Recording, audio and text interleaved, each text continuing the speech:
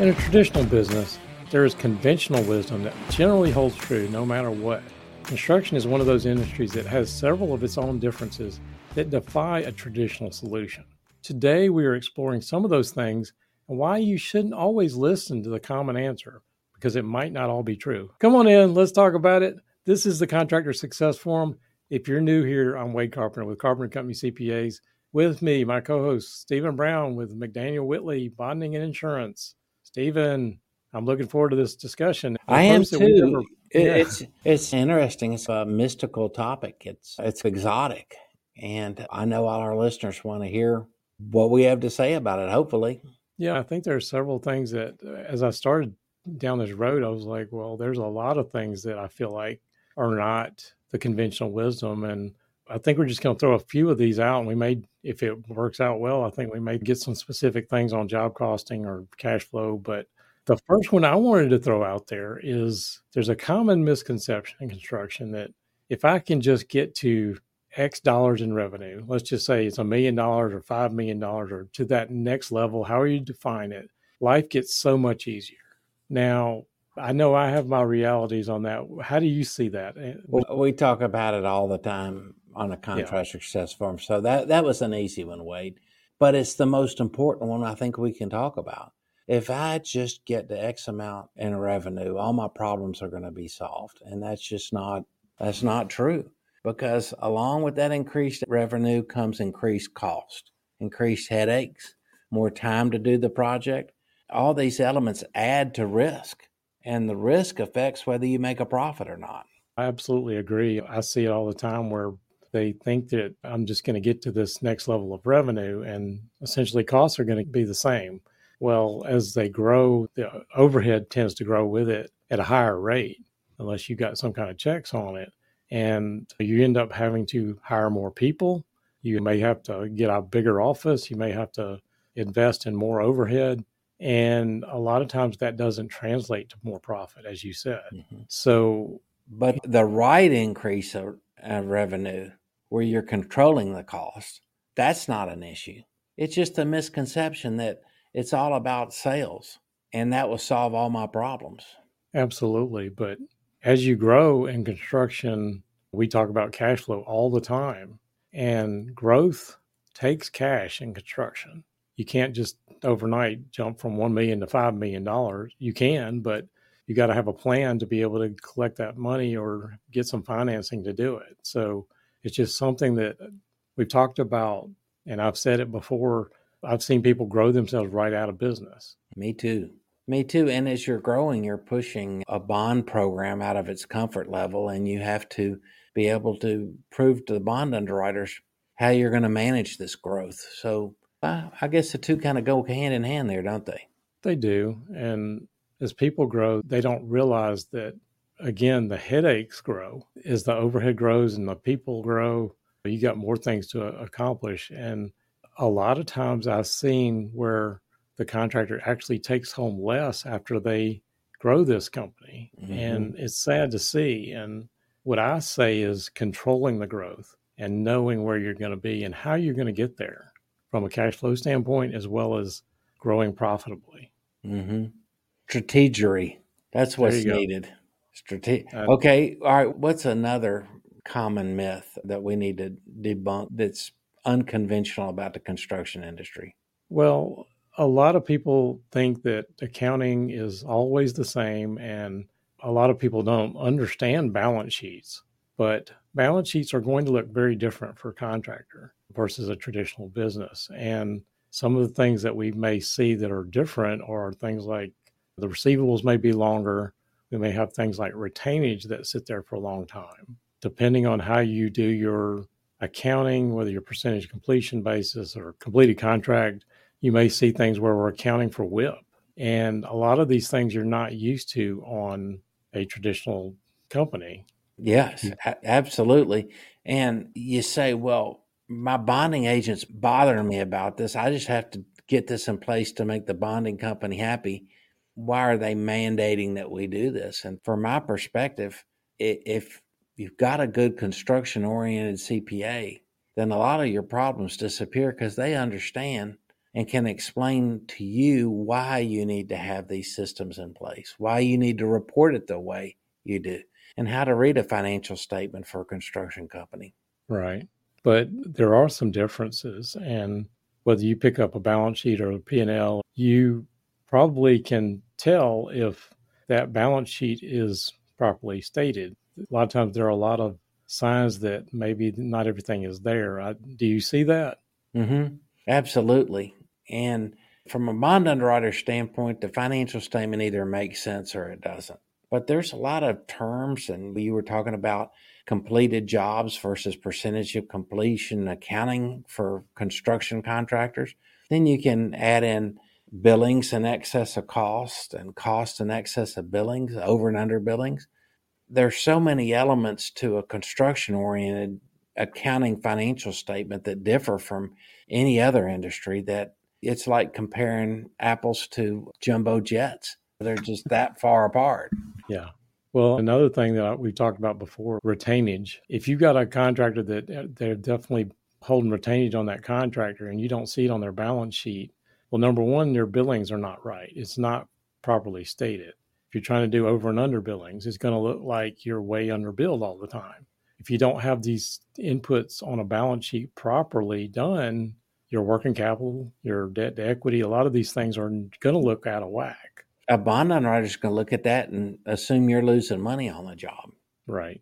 So that's balance sheets in a nutshell. I know we're going to gloss over that, but why don't we talk about the differences in profit and loss? Because I see there's differences in a traditional profit and loss for say, a retail company or a service business or whatever it is versus. Sure. If I'm a baker and I bake a bunch of pies and cakes and folks don't come in and buy those, then I have the loss of that product.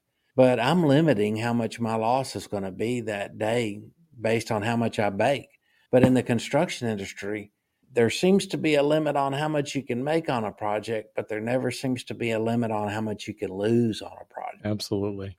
Yeah. One of the things I see is different, and I see it all the time, is that the structure of a profit and loss statement should be very somewhat different than, say, a service business, where the cost of sales at the top, it should include those things that go into the job. And I think we recently did a podcast on some of these indirect things that should go in there, but if we're not seeing like the materials in the cost of goods sold, or we've got contract labor or subcontracts that are in the general and administrative section, you're not going to have a consistent gross profit, right? Right. So I know the banks, they're going to look at these ratios and they look way out of whack. So that's in a nutshell. Does that make sense to you, or do you see that? No, that makes perfect sense. For you, does that not also make it very hard to compare apples to apples when one contractor doing the exact same thing has things properly classified in the cost of goods sold section versus the general and administrative section? Yeah, it throws everything out of whack. It's just more and more explanations that you have to make to the bond underwriter that can slow down the process of getting your bond approved, for sure. Right. You also see some of these things where they're sometimes inconsistent about what goes in job cost versus goes in SG&A. So if they change the system from one year to another, and you'd be surprised how much I see that again, somebody's looking at, hey, did your overhead go way up or is your margin go way down? And unless you're consistent on the P&L and properly classify them, that is not going to look right in a construction company. Mm-hmm. Okay. Well, there's a couple of misconceptions. I know we talked about from a bonding standpoint. Is there one you want to throw out there that you see all the time that people think that they're doing right, but Well, loaded? again, good information and good communication gets the job done. So, good, accurate information about how your projects are performing, how you're doing, and why a certain job makes sense to you. That's how you get off the ground running on getting bigger bonds approved. And I'd say a major misconception with my clients is they're like, I'm bonded the subcontractor back, so I'm not going to get that much bond credit back. And the answer is yes and no. So you're like, well, what kind of answer is that? Well, the answer is that yes, you do get a little bit of break in the way they compute the bond credit they want to give you, and that the sub is bonded back.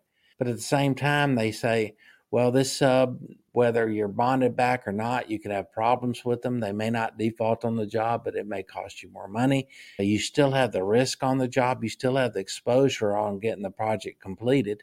And you're asking us to bond the construction of that project and 12 months warranty on the workmanship of it. So you've got a lot more moving parts in there. So that's what I get a lot. I don't understand. I know we got X amount on the book, but we got 80% of it sub bonded back. Right. That's Well, just one of them I was thinking about. can I ask you some questions about that? Yeah, Because sure. I can't say I completely understand. I've seen it myself, but I don't completely understand. Is there, I guess they're looking at track record with the subs maybe, or do they give you a half credit, or is there any rule of thumb, or how does that work? They look at it differently, but basically, they want you to know we are not bonding your subs. You've asked them to bond back. That makes good sense. That protects you in case they default on the job or they don't pay their materials or suppliers or they're part of the project.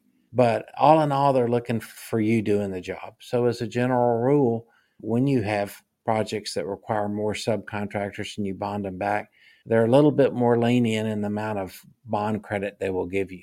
But it doesn't automatically wipe the slate clean and reinstate that credit once you sub bond someone back. They're bonding you, not your subs. So they can make their decisions however they see fit.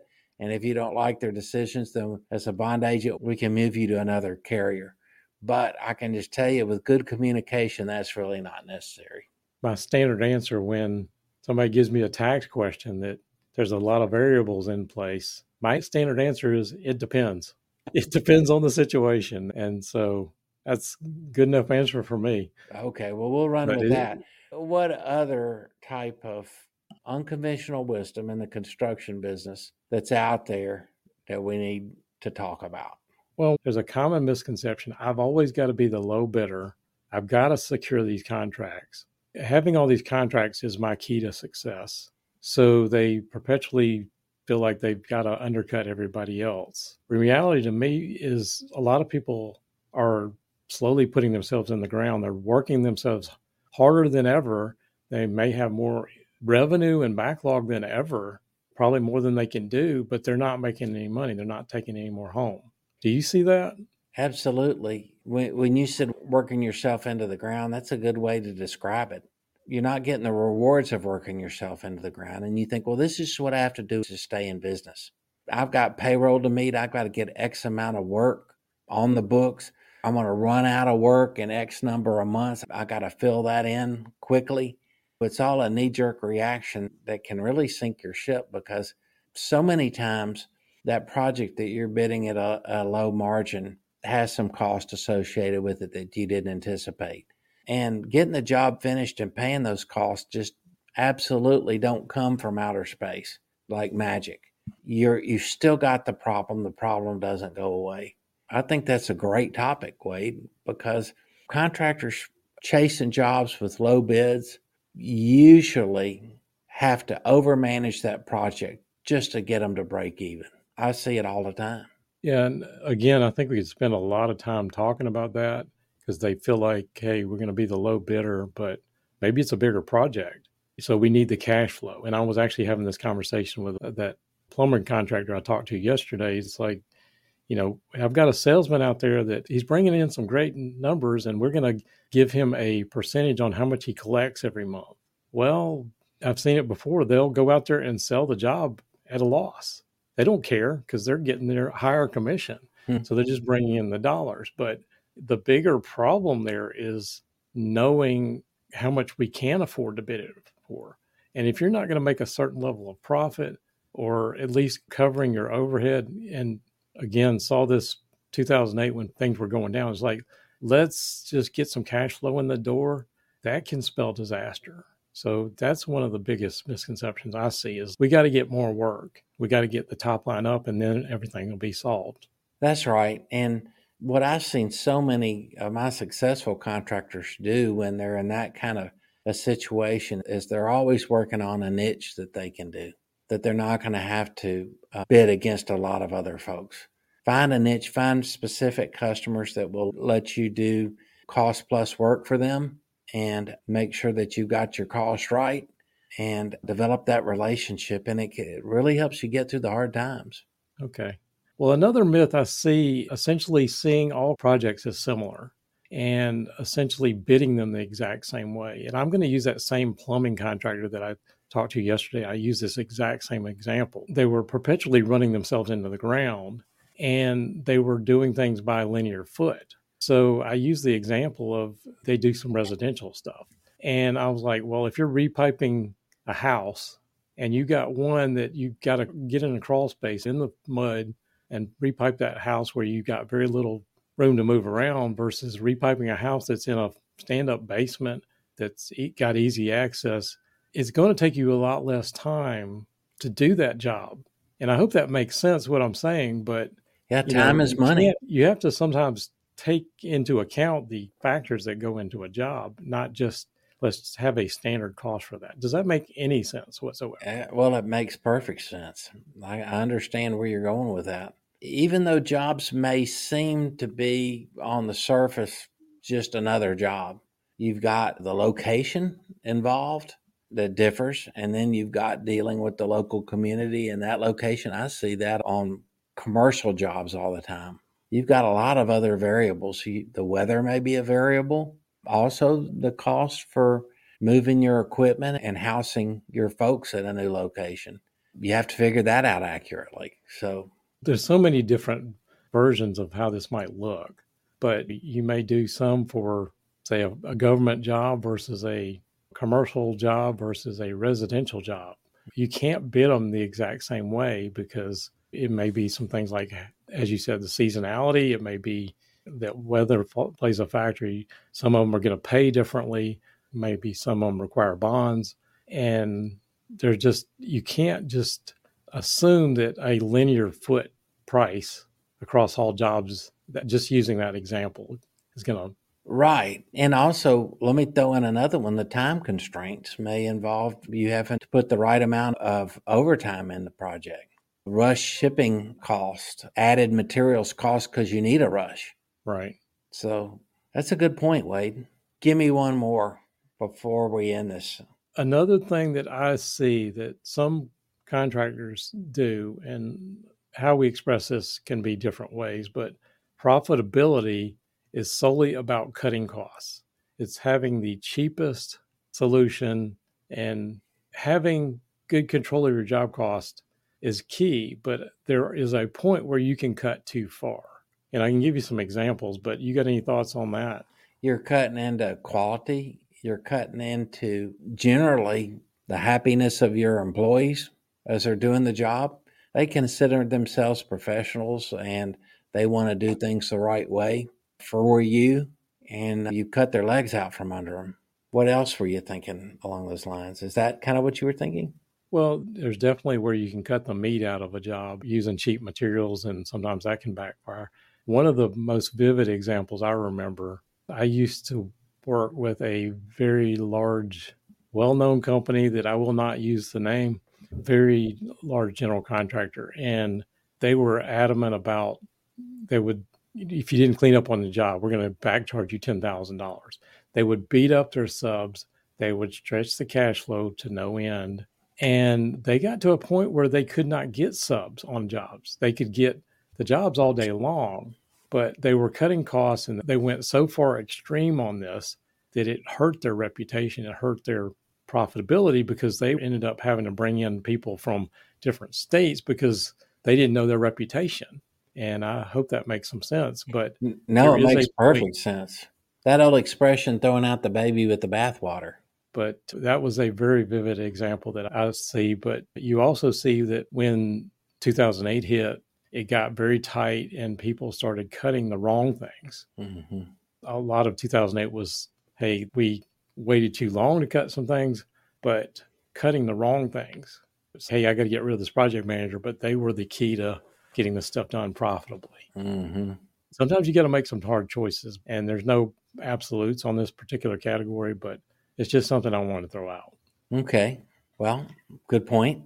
Well, I thought it was some really good, hopefully thought-provoking topics. So maybe we'll give us a shot again if you And like. let us know of some other ones that we've missed that we can share with our listeners. Well, Stephen, thanks for doing that. Thank you all for listening to the Contractor Success Forum. Check out those show notes at contractorsuccessforum.com or on the Carpenter CPA's YouTube channel for more information. Consider subscribing and follow us every week as we post a new episode. And we will look forward to seeing you next week.